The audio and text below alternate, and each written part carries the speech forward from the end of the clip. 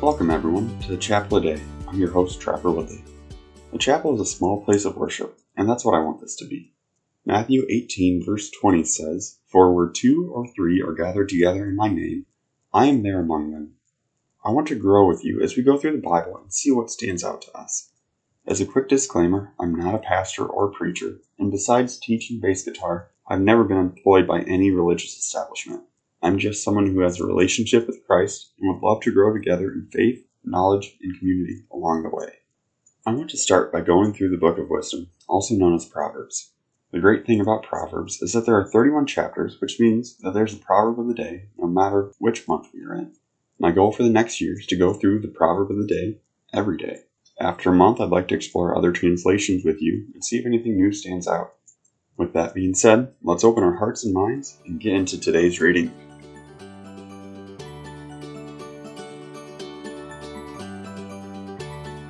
If you would like to follow along with me today, I'll be reading from the Pullman Christian Standard Bible or HCSB translation. Proverbs chapter 25.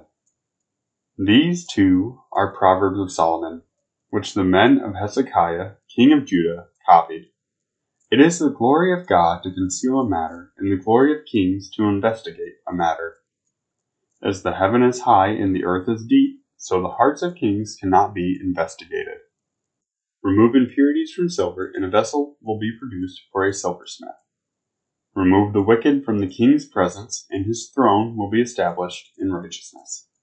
Don't brag about yourself before the king, and don't stand in the place of the great. For it is better for him to say to you, "Come up here," than to demote you in plain view of a noble. Don't take a matter to court hastily. Otherwise, what will you do afterward if your opponent humiliates you?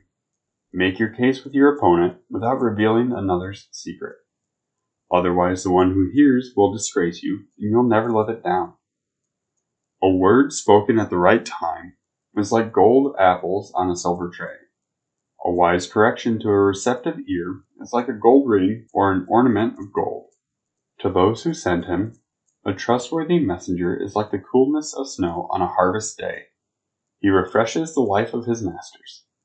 The man who boasts about a gift that does not exist is like clouds and wind without rain. A ruler can be persuaded through patience, and a gentle tongue can break a bow. If you find honey, eat only what you need.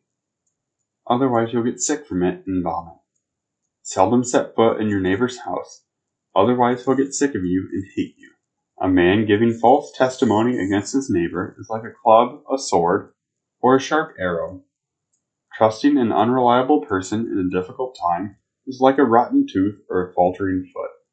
Singing songs to a troubled heart is like taking off clothing on a cold day or like pouring vinegar on soda.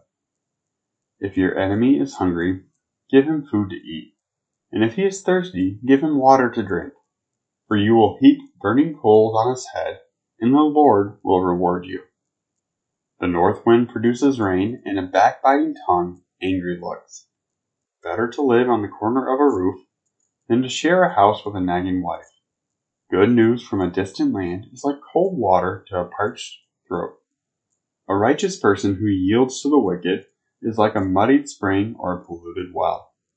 It is not good to eat too much honey or to seek glory after glory. A man who does not control his temper is like a city whose wall is broken down.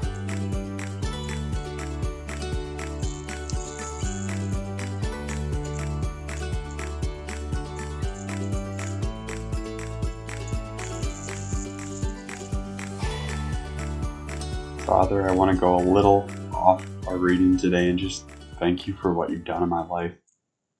I want to thank you for this amazing life that I have, Lord. The job that you've allowed me to have, which I have no experience in, yet you've allowed me to flourish in, allowed me to be an integral part of a team who wants me there, Lord, too. And this is just proof that it's of nothing that I do, but it's all because of you. Your willingness to bless your servants, your heart towards us, Lord, even when we turn away. Father, I just want to thank you for all the blessings you've given us. Lord, you've blessed me with a great life. You've blessed my family as well, Lord. We even got good news about my niece today that She is excelling in her therapy and her needs, Lord, and you have just fulfilled every one of them from the day of her birth to 4.5 years later, Lord. There's nothing I could do or say to make this happen. There's truly nothing worldly about this, Lord, that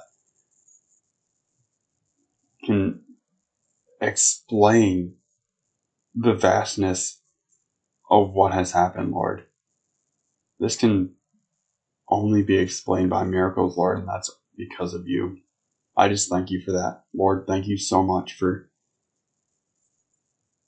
never letting go of me, even when I don't feel like I deserve it, Lord. Thank you, God. Bless us all. Keep us safe. Help us know you more each day and honor you in our words and our actions, Father. Amen.